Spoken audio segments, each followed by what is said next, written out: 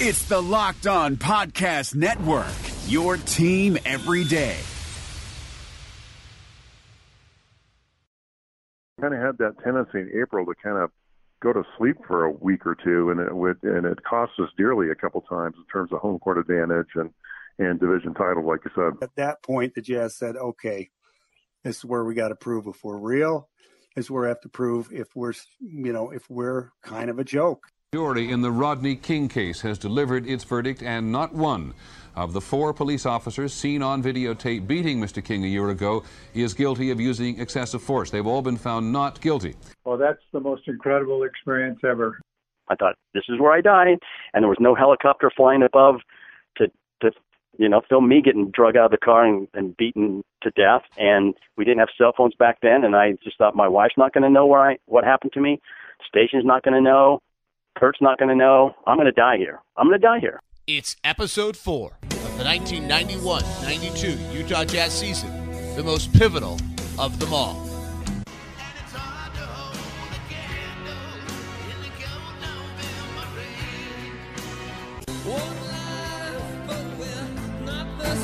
Hello and welcome to day 4 of the 1991-92 Utah Jazz season, the most pivotal of them all.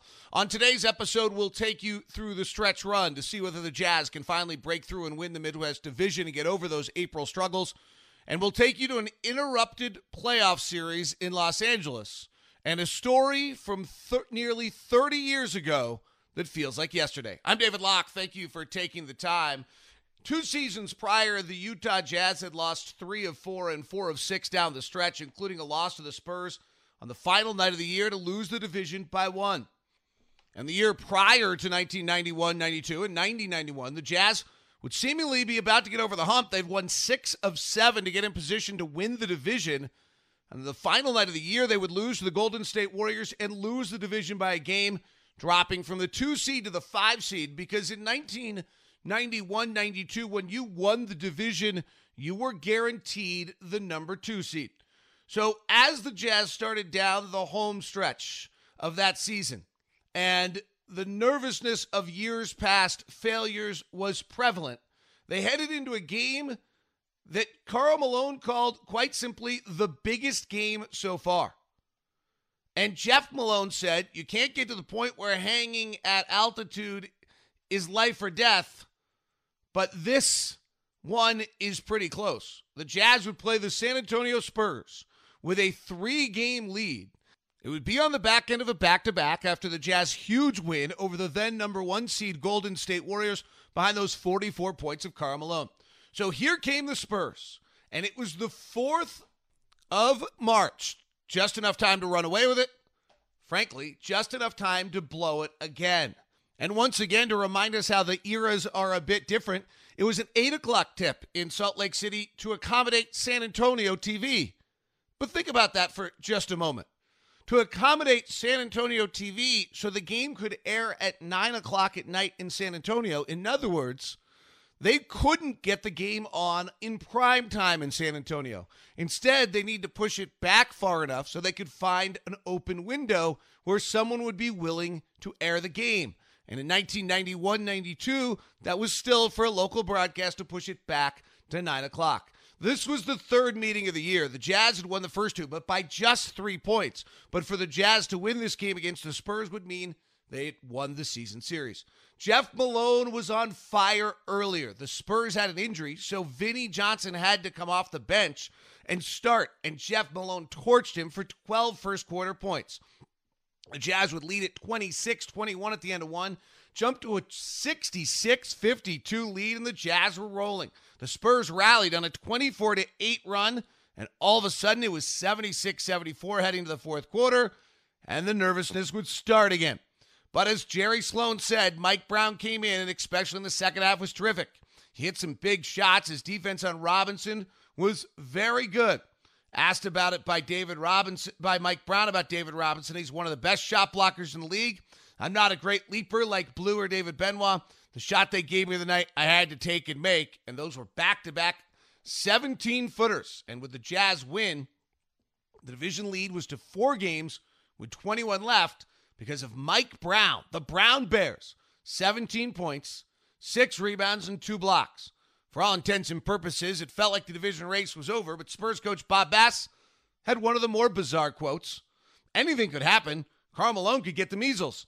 If Karl gets the measles and he's out 2 weeks, we could catch them. Who knows? He might get the measles or the chicken pox or something. Remember the mailman talking at the free throw line?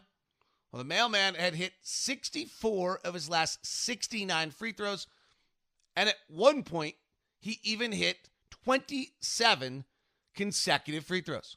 So all seemed like it was perfect in Jazz world.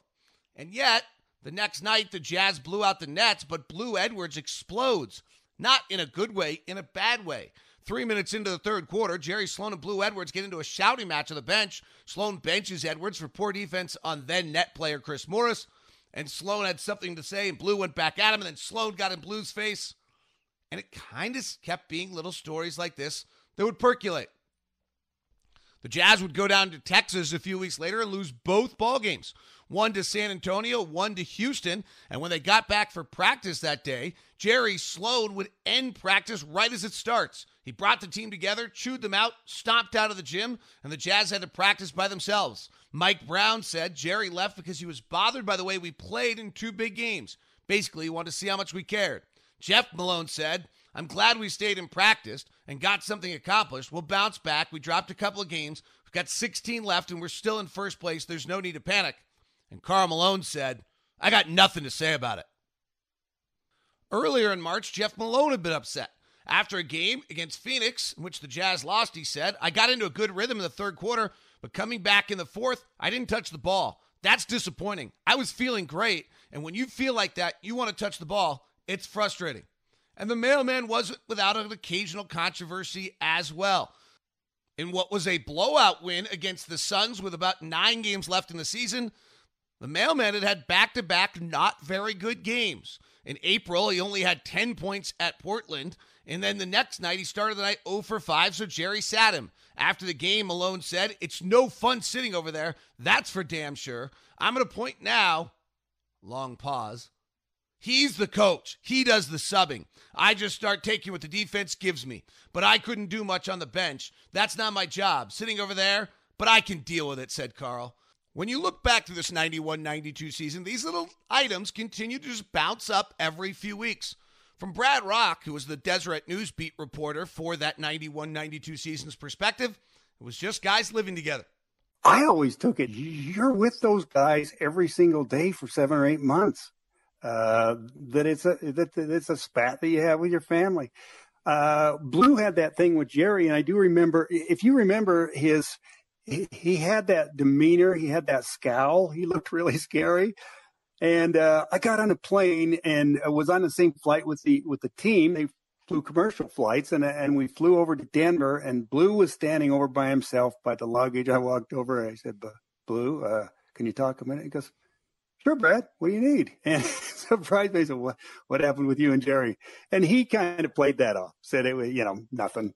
It's just in the heat of the moment. So, yeah, I think it goes on all season with all teams, most seasons with all teams, that these things are going to pop up. Salt Lake Tribune beat writer Steve Luhm, who documented all of these previously mentioned stories in the Salt Lake Tribune archives, says he thought it was something that maybe this team needed. I thought that the Jazz almost thrived on that kind of stuff. Karl would say something, and Jerry would use it as, okay, you guys take over. I'm leaving, and I'm leaving practice, and you guys figure it out. And I always thought that was one thing that Jerry Sloan did really well, was common sense and judge when his voice was needed and when it wasn't. I also thought it was a tremendous strength of Stockton and Malone. Stockton and Malone, they had the locker room. I mean, if you came in and decided to play for the Jazz and were playing for the Jazz, when Stockton and Malone talked, you had to listen. Assistant coach Phil Johnson remembers Jerry storming out of a practice here or there, all part of the technique of how to keep guys going for 82 games. A lot of times, timeouts, he just wouldn't say anything. Stuff like that, he just sit there and look at him. I mean, he'd do different things, and so it's all part of the game. And from the player's perspective at the time, the wily veteran, Marc Eaton, who was 35 years of age at that point, he'd seen it before, he knew what was going on, and he knew what Jerry wanted. I remember some of that, and Jerry was always very concerned about having everybody's respect and everybody on the team, and he challenged Carl in the locker room a couple of times, and I can remember those. I can remember some of those moments, and and Jeff Malone had played on a couple of other teams before he came to the Jazz. He was a great scorer, but I could see him saying that kind of stuff. And Blue Edwards was a young player and great athlete, and loved to run the floor. But he played that position of that big guard or that two guard small forward kind of guy, and Jerry just couldn't stand it if somebody in that position wasn't playing defense as he would have done it. And so there was we had a few blow-ups like that. After the back-to-back losses in San Antonio and Houston and Jerry Sloan storming out of practice, the Portland Trailblazers were in town on the 21st of March. The Jazz were 44-23. The Blazers were 48-19, 4 games ahead.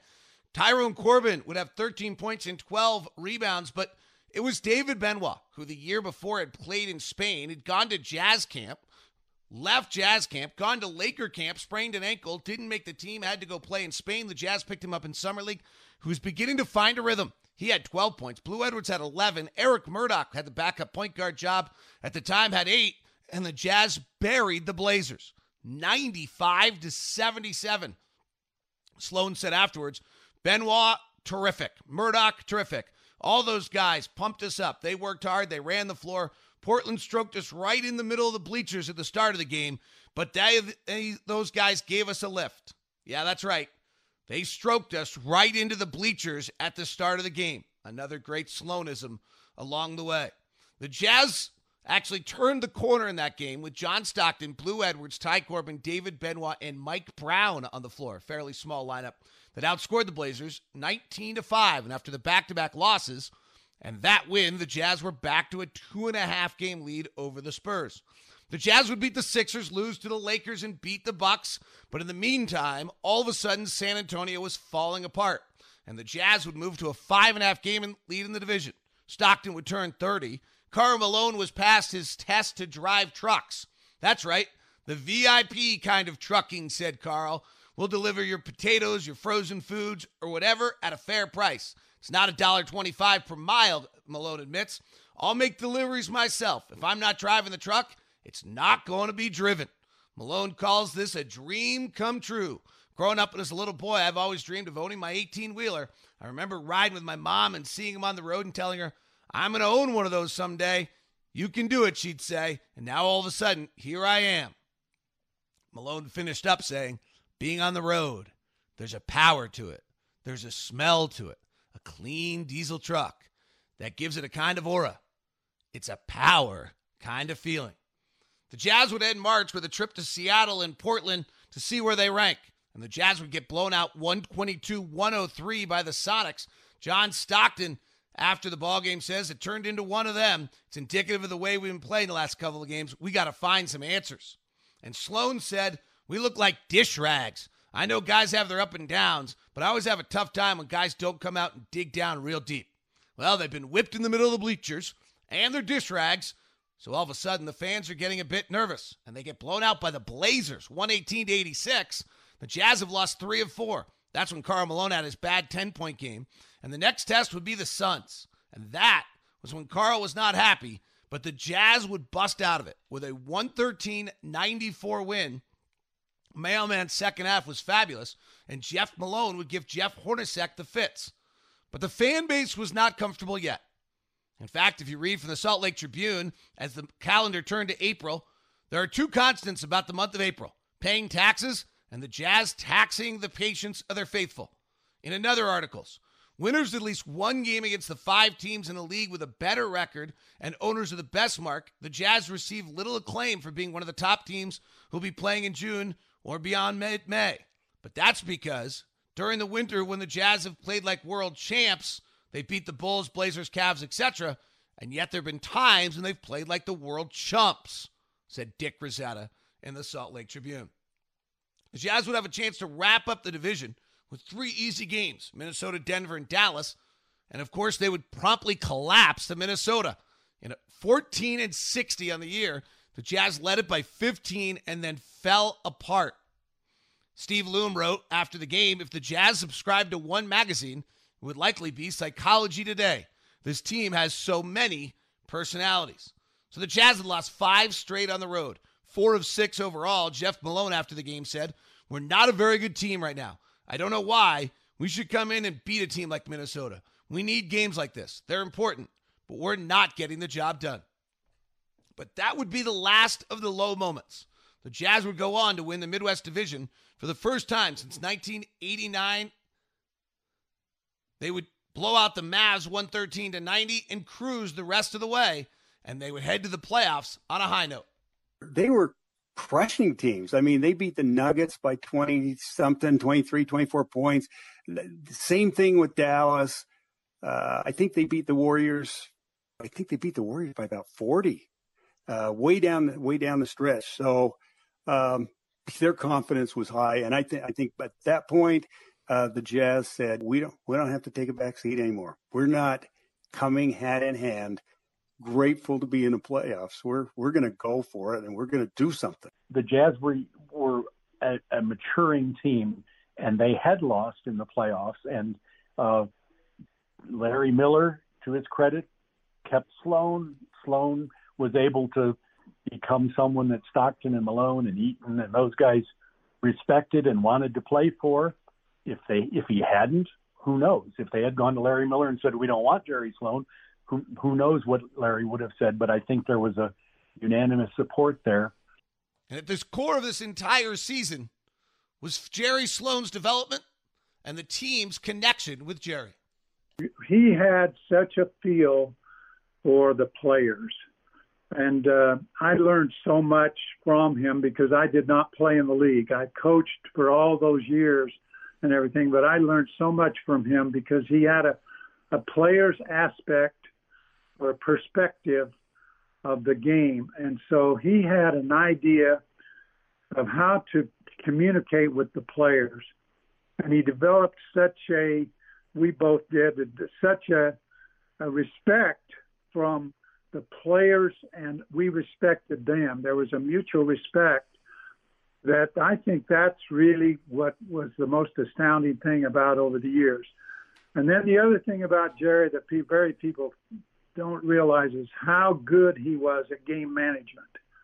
I'm talking about timeouts, utilizing the clock, utilizing calling plays, substitutions. He was really good at that. And so I don't recall ever not having a timeout at a crucial time to move the ball up the floor if we needed to after a timeout. And the players respect that, and they respect how he treated them and how much he respected what they did. So it was on to the playoffs. The Larry Brown-led upstart L.A. Clippers. But not before a multi-day stretch that no one will ever forget. Today's show is brought to you in part by Murdoch Hyundai. I got to be honest, I got this email last night, and I actually then went car shopping. Like, the deals and the offers that are out there right now are so incredible. 0% for 84 months and no payments until January. That's right. No payments until January. Those are some of the deals that are out there right now in these unprecedented times. So Murdoch Hyundai wants to help you and your family and wants you to have peace of mind, which is why Murdoch Hyundai is offering 0% for 84 months on new 2020 Elantra and Tucson, plus no payments until January of 2021. My daughter turns 16 in February. I was like, why? We should do this now. That's 6 years of no interest and 8 months of no payment on a brand new Murdoch Hyundai 2020 Elantra or 2020 Tucson.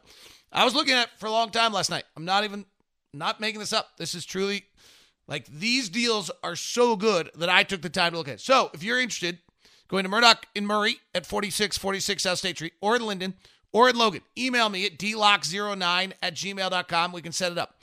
They also still have the program where they bring it to you. You can do all your shopping online, and then they'll bring the car to you for a test drive. It's remarkable what Hyundai's doing for you.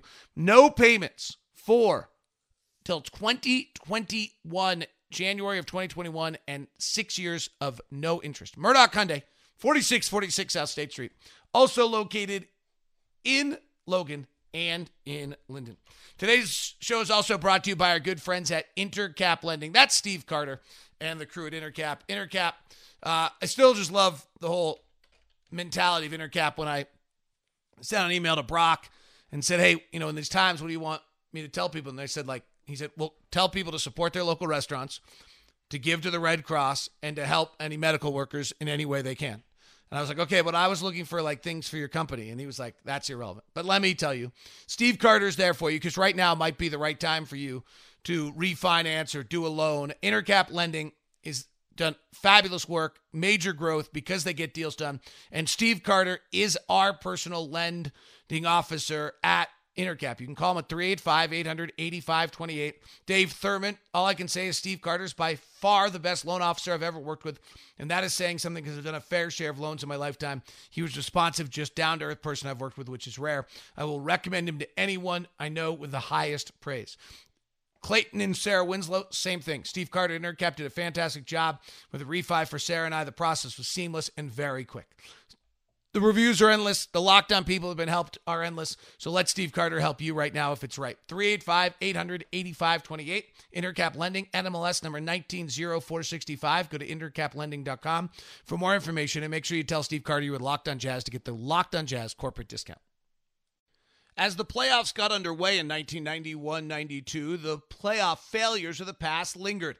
Larry Brown, who had been the head coach of the San Antonio Spurs, who beat the Jazz for the Midwest Division by a game each of the last 2 years, was now the head coach of the Los Angeles Clippers, who the Jazz would play in the first round. Don Nelson's Warriors, George Karl's Sonics were sitting in the background waiting for round number 2. And on the other side of the bracket were the Suns and Blazers, the two teams that had knocked the Jazz out of the playoffs the previous 2 seasons. But it felt a little different. The Jazz had won 17 of 20 heading down the stretch. Bad news came across the Jazz as they were getting ready for the playoff series, as David Benoit, the rookie's father, became ill. And David had to leave the team briefly. He would rejoin the team, but that would be a playoff-long issue. And there were enough sideshows between the Jazz and the Clippers to make you forget about any of the playoff failures. Ron Harper, before the series, said, I'm not going to get into Karl Malone, all-star, getting all the calls. And Olden Polynice said, Karl talks a lot of beat. If he can get away with it, he's going to keep doing it. If he wants to talk, I'll talk. If he wants to fight, I'll fight. That's how he plays, through intimidation. Karl Malone called Olden Polynice a loser. Game 1, the ghosts of playoff past never had a chance, and neither did the LA Clippers, is how Steve Luhm opened his article in the Salt Lake Tribune. Malone had 32, Jeff Malone had 29, and John Stockton notched 21 assists, a 22-4 run in the third. The crowd was crazy at the Delta Center, and the Jazz led it 81-54 through 3 onto a 115-97 win. Game 2, the Clippers came with a physical presence. A flagrant early by Polynice, James Edwards, and Karl Malone got tangled up, but it was Ty Corbin, who played 34 minutes in Game 1, played 38 minutes in Game 2, leading Doc Rivers, the then point guard for the Clippers, to say after, Tyrone Corbin's the best transaction of the year by any team. That move alone should win someone GM of the year. It was 8 points and 10 rebounds from Corbin that led the Jazz. The Clippers actually led that game at the half by 8. But Marc Eaton's defense spurred an 8-0 run to tie it at 48. And then John Stockton, 21 point and 19 assists despite early foul trouble. Ron Harper after the game sounded pleased. We made them beat us. We gave them Game 1, but in Game 2, they played hard. The series would shift to Southern California, playing out of the Sports Arena. The Clippers would notch their first playoff win since 1976. Jeff Malone turned his ankle late in Game 2 and was not very good in Game 3, going 5 of 15. And the Clippers led by 5 at the end of 1. The Jazz scored just 4 points in the final 4:18 with Stockton out of the game in that first quarter. The season-long issue of the backup point guard rearing its ugly head as neither Eric Murdoch or Delaney Rudd were playing in games at that point. Clippers led by 11 at the half as the Jazz still couldn't score. They led by 16 with 10 minutes left, and the party was over that night for Utah. And little did we know what was going to happen next. Jury in the Rodney King case has delivered its verdict, and not one of the 4 police officers seen on videotape beating Mr. King a year ago is guilty of using excessive force. They've all been found not guilty. Chief Gates has put aside $1 million fund to pay for overtime for 1,000 police officers who have been placed on alert following this verdict. Peter? Judith, you know you study pretty well. The fact that those police officers have been put on alert anticipates a reaction to a not guilty verdict? I don't think there's much doubt that there's going to be quite a reaction. I think this was a stunning verdict. I feel that it's a great travesty of justice. I feel that the jury in Simi Valley gave the okay to continue to abuse and oppress and suppress black people in this country. I feel that there is an undercurrent of racism and that the system is rotten to the core. The violence erupted after the acquittal of 4 white policemen in the beating trial of black motorist Rodney King. There's been looting, buildings have been set ablaze, and some motorists have been dragged from their cars and beaten. So far, 9 people are reported dead, scores of others have been injured, and Governor Pete Wilson has declared a state of emergency today, Thursday, April the 30th. Jazz assistant coach Phil Johnson remembers it all breaking loose. Well, that's the most incredible experience ever. We're up 2-1. All of a sudden, the next day, the riots start. And we are in L.A. We're staying at a Marriott, and we're in Marina del Rey. So we're away from it, but we know what's going on because you can hear sirens going on. And you're basically quarantined at your hotel. You simply can't leave. And so all the news about the riots and so forth, and that was and so the sports arena was kind of where they brought the National Guard in and so forth, the police forces in to organize to combat that. And so here we are stuck in the hotel. We can't practice. We can't go anyplace. The verdicts are a moment where anyone who lived in Los Angeles or was in Los Angeles remembers exactly where they were and knew what was coming next. In fact, let me insert myself in the story for a moment. I was a 21-year-old intern at Prime Ticket Television in Century City. The verdicts came down, and immediately the president of Prime Ticket came over the loudspeaker and announced that everyone should go home immediately unless they were working on that night's specific broadcast and had to be there, to return home immediately to safety because we all knew what was happening next. And that panic was obvious everywhere across the city. And Steve Luhm and Craig Bolerjack remember exactly that. The Jazz were going to have their afternoon press conference between games. The camera people were all set up in a room at that hotel. All of a sudden, everybody starts breaking down their cameras, running out the door. And I said, "What's going on?" And one of the cameramen had said the Rodney King verdict came in. I went in to do the editing, which I love to do, and I filed a report, and I was going to do a live stand-up. And as I was getting done, news anchor came to me and said, "You know what, Bowler, you better get out of here." It's the fact that the decision was coming down just momentarily. And I remember sensing in the newsroom the panic. Southern California native Marc Eaton decided that there had to be some sort of escape to keep the guys sharp and not too wound up. In fact, I rented a car, and I said, "Well, hey, let's just go." I think I took John Stockton and Tyrone Corbin. We went down to Orange County because I said, nobody's on the freeways now. I mean, I'm from L.A. I'm like, I'm not too worried about it. I know it's everything's coming apart at the seams, but I'm like, the freeways will be fine. So I rented a car. We went down to Orange County and had a little house down there then, and we went to dinner and hung out for a few hours just to get out of the hotel because we were all going stir crazy. And then they finally decide, okay, we're going to play game 4 at the Anaheim Convention Center, which really wasn't a quote-unquote basketball arena. It was just kind of, they had some stands and a small little arena over there, and then of course it was just a crazy time. We had an armed escort from Marina del Rey over down the 91 to Anaheim. And Craig Bolerjack remembers that supplies were getting a bit limited. That the hotel had not been able to have any type of deliveries over the last 3 days. So the menu was basically peanut butter, French fries, and some chicken fingers. I mean, that was basically what was left in the kitchen after 3 days. The stories and the memories are still sharp. We'll hear them next from those involved as we continue on the 1991-92 Utah Jazz season, the most pivotal of them all. Today's show is brought to you in part by Sunprint Solutions. Sarah over at Sunprint Solutions has got an unbelievable company that is Utah-owned, women-owned since 2019, established in 1941, and then rebranded as Sunprint Solutions in 2014. It is a Utah company through and through. They help all sorts of people, whether it's University of Utah with brochures and flyers, OC Tanners with booklets and certifications, Ancestry.com with the boxes and brochures for the DNA kits, LDS Church with books and stickers, stickers, not stitchers, and Kaiser Permanente, all sorts of people. They do great work across the board, and Sunprint Solutions has found a way in the current environment to keep up and running. So right now is not the time to drop all of your printing, your marketing, and all of those things. You need to make sure that your company is up and running and reaching people. Direct mail has become even more important right now than ever before. So Sunprint Solutions is there for you. They've got 3 buildings, 68 stage shifts to make sure that they have appropriate social distancing. They have 20 of their employees that work remotely now, and the other 66 work in various shifts. It's innovative businesses get things done right now.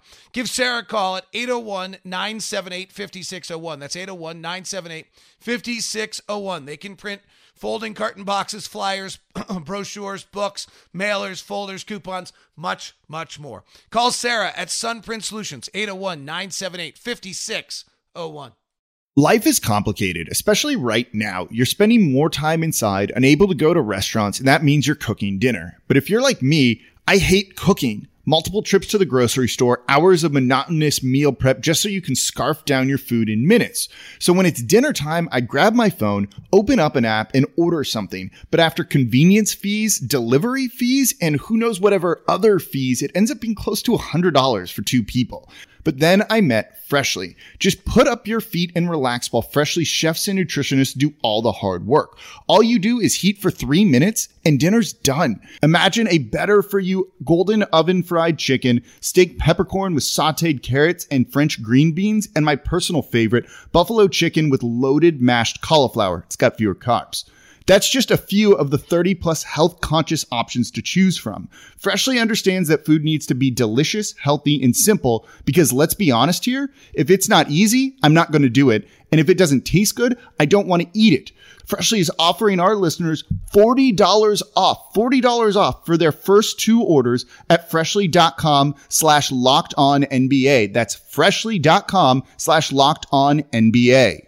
Hi, this is Nate Duncan from Locked On's Hollinger and Duncan podcast. Those of you who listen to our show know that I try to take a measured approach. I'm not prone to hyperbole. It really takes something special to get me excited. But with all that said, Theragun is simply one of the best products that I have ever used. I just turned 40. I've always loved to work out, to play basketball when it's safe. And as I got into my 30s, it just wasn't possible to do that anymore the way I wanted to because my body didn't feel right. And Theragun has helped me fix so many of the aches and pains. I've tried everything, massages, chiropractors. This at-home device, handheld percussive therapy, has worked better than any of those for me. And now the all-new Gen 4 Theragun has a proprietary brushless motor. It's so quiet. It's no louder than an electric toothbrush. And best of all, you can try Theragun risk-free for 30 days. There's no substitute for the Theragun Gen 4 with an OLED screen, personalized Theragun app, and the quiet and power you need. Starts at only $199. Go to Theragun.com/lockedon, the name of this network, right now, and get your Gen 4 Theragun today. That's Theragun.com/lockedon. Theragun.com/lockedon. The Jazz would try to get back to normalcy, and that's when they realized things were not normal. Oh, it was insane because, like you said, we had won the 2 games. We went down there. We were staying at the Marriott at Marina Del Rey, and I think that we'd played 1 game at the sports arena already, right? And we were waiting. And it was the second game 4 we were waiting for. In between game 3 and 4 is when they announced the Rodney King verdict, and the whole town just cut loose. And then we ended up sitting there for like 3 days, and you could see smoke in the distance and fire, and then one day we had practice over in Inglewood on Manchester Boulevard there at Inglewood High School, and as we pulled up there, we had security, and then there was a dozen police cars went by, lights and siren, and there was some big incident down at the next intersection. And, we went in, had some sort of a little practice, but we didn't hang around very long. We spent most of the time in the hotel. The Jazz, the off-day practice, they went to Inglewood High, which is right on the fringe of the worst of the areas.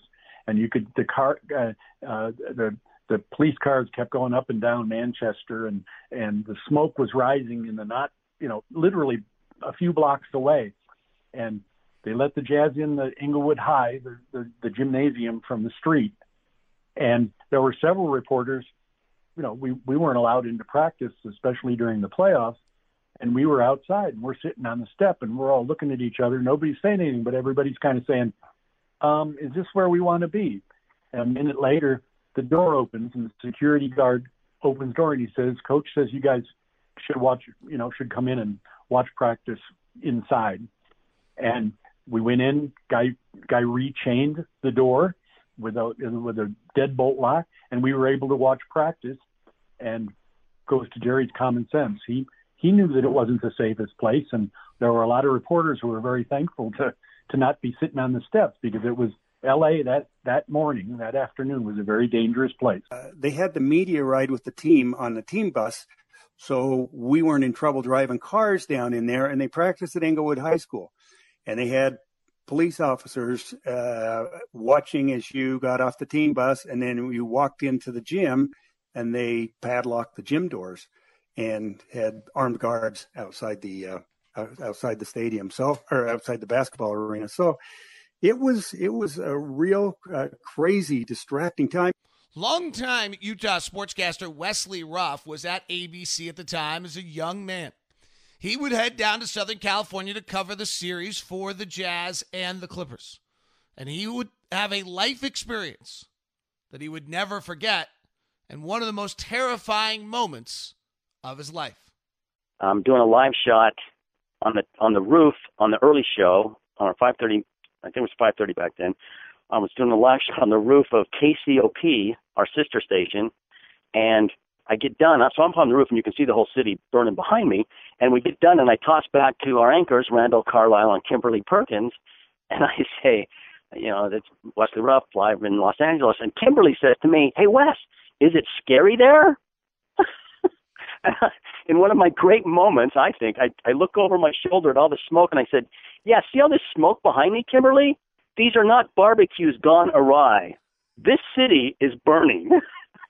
And it was just like people in Utah had no, they weren't close to it, so they had no concept of what it was like. But it was so bizarre. Right after we got done with that live shot on the roof, they shut KCOP down because the fires were getting closer there. We had another thing to edit for our 10 o'clock show. They sent us up to where Craig Worth was editing up in Burbank. Craig Worth was working for KNBC, and we asked if we could edit at his place, and he said, sure. So he told us how to get there. We didn't have GPS. We didn't have cell phones back then. And he told me, and I still remember the streets to take. It was La Brea, Cahuenga, Orange, Olive, and I think there was one, La Brea. Anyway, he told me that I had to take all these different streets. Got up there, edited, got done, fed it, and back to the station in Salt Lake, and we're getting ready to leave. And Craig said, "Hey, are you headed back?" And I said, "Yeah." And he said, "Look at this." I mean, we watched the TV, and they said, "All right, we have more street closures to announce because of the riots and fires. Cahuenga, La Brea, Olive, Orange, all of the streets that we taken were all now shut down because of the riots." And then the next day was the worst ever for me. Again, they split us up, went to jazz practice, and then I edited, had to meet the satellite truck and our photographer, Kurt, at the police station in South Central LA. And they told me how to get there from Marina Del Rey, and I'm in a Hertz rental car. And back then they used to have the Hertz stickers on the car. And I'm in a little Geo Metro with a big Hertz sticker on it. And they said, okay, just go up the freeway, and then you turn on Arlington Boulevard, and you go 30 blocks straight, and you'll run right into the police headquarters. I'm like, great. So it's like 15 minutes after curfew. There's hardly anybody out on the freeway as I'm driving. And as soon as I turn off on Arlington Boulevard, I get this sick feeling like this is wrong. I shouldn't even be here.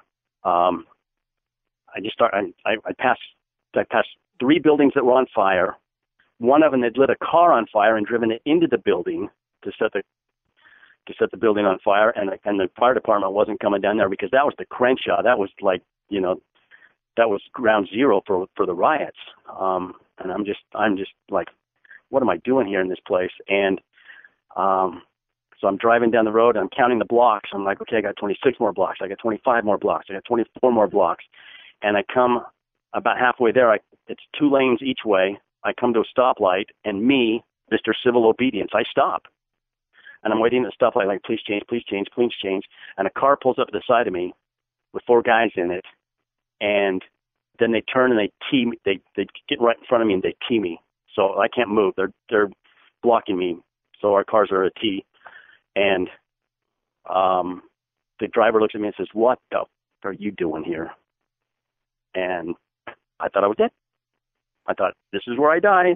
And there was no helicopter flying above to film me getting drug out of the car and beaten to death. And we didn't have cell phones back then. And I just thought, my wife's not going to know what happened to me. The station's not going to know. Kurt's not going to know. I'm going to die here. I'm going to die here. And it was like the scariest moment of my life. And people always ask me what happened. Well, I don't know. I don't know. And I can't tell you. I couldn't tell you then what happened. I remember getting to police headquarters. So I don't know if the light changed and I went around them. I don't know if they kept going. I don't know. But I made it to police headquarters eventually.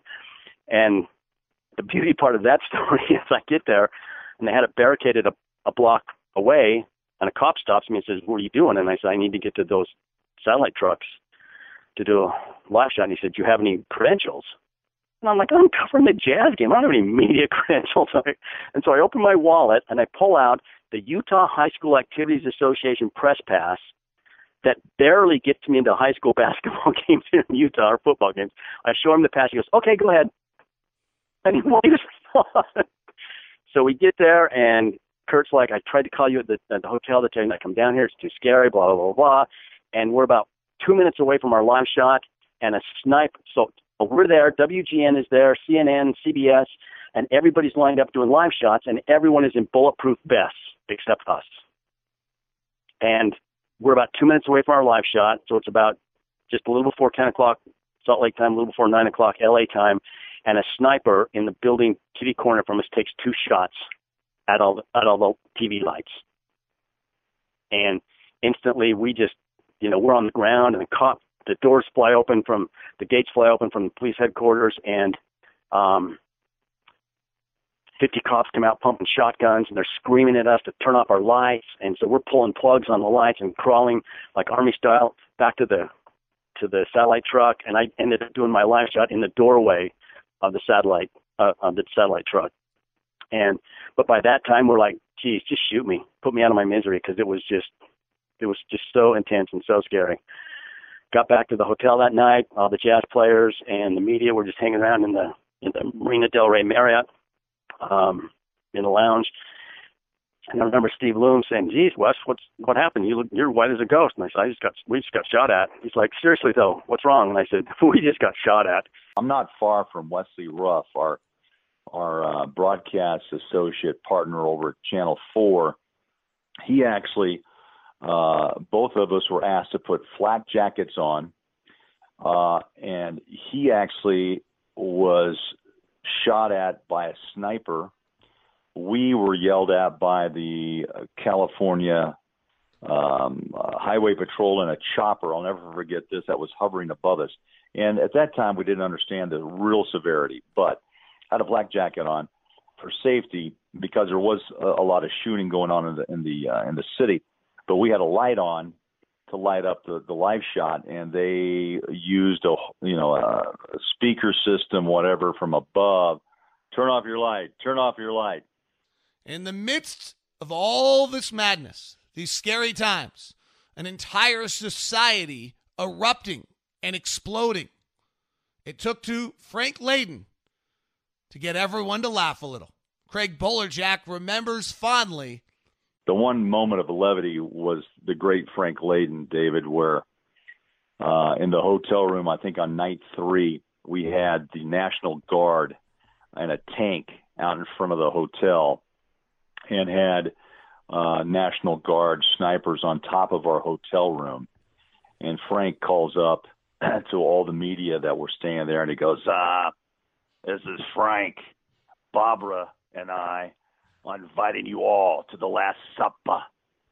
And I just laughed because what he did was he brought it together to talk. He had if anybody drank wine, you had to buy. He got you a bottle. If you had Diet Coke, he'd bring you, they'd bring you a whole bottle of Diet Coke. But he gave us a chance to kind of get away from the unknown. It was fearful. We thought it'll be a long time before we get out of Los Angeles because, again, fires were being set, by the second, by the minutes. And we just talked about good, fun stories. I have to tip my hat to Frank, God love him, who really put a very stressful moment and gave us a moment of levity. In fact, maybe about an hour where we actually just sit around. On the next episode of the 1991-92 Utah Jazz season, the most pivotal of them all, we'll get on the floor for the playoff run, which will include a game that may have been more important than any other. The exact moment and where the pivot happened. Plus, Marc Eaton reminds everyone his value, and a poke in the eye ends all hope. It's all coming up on the 1991-92 Utah Jazz season, the most pivotal of them all.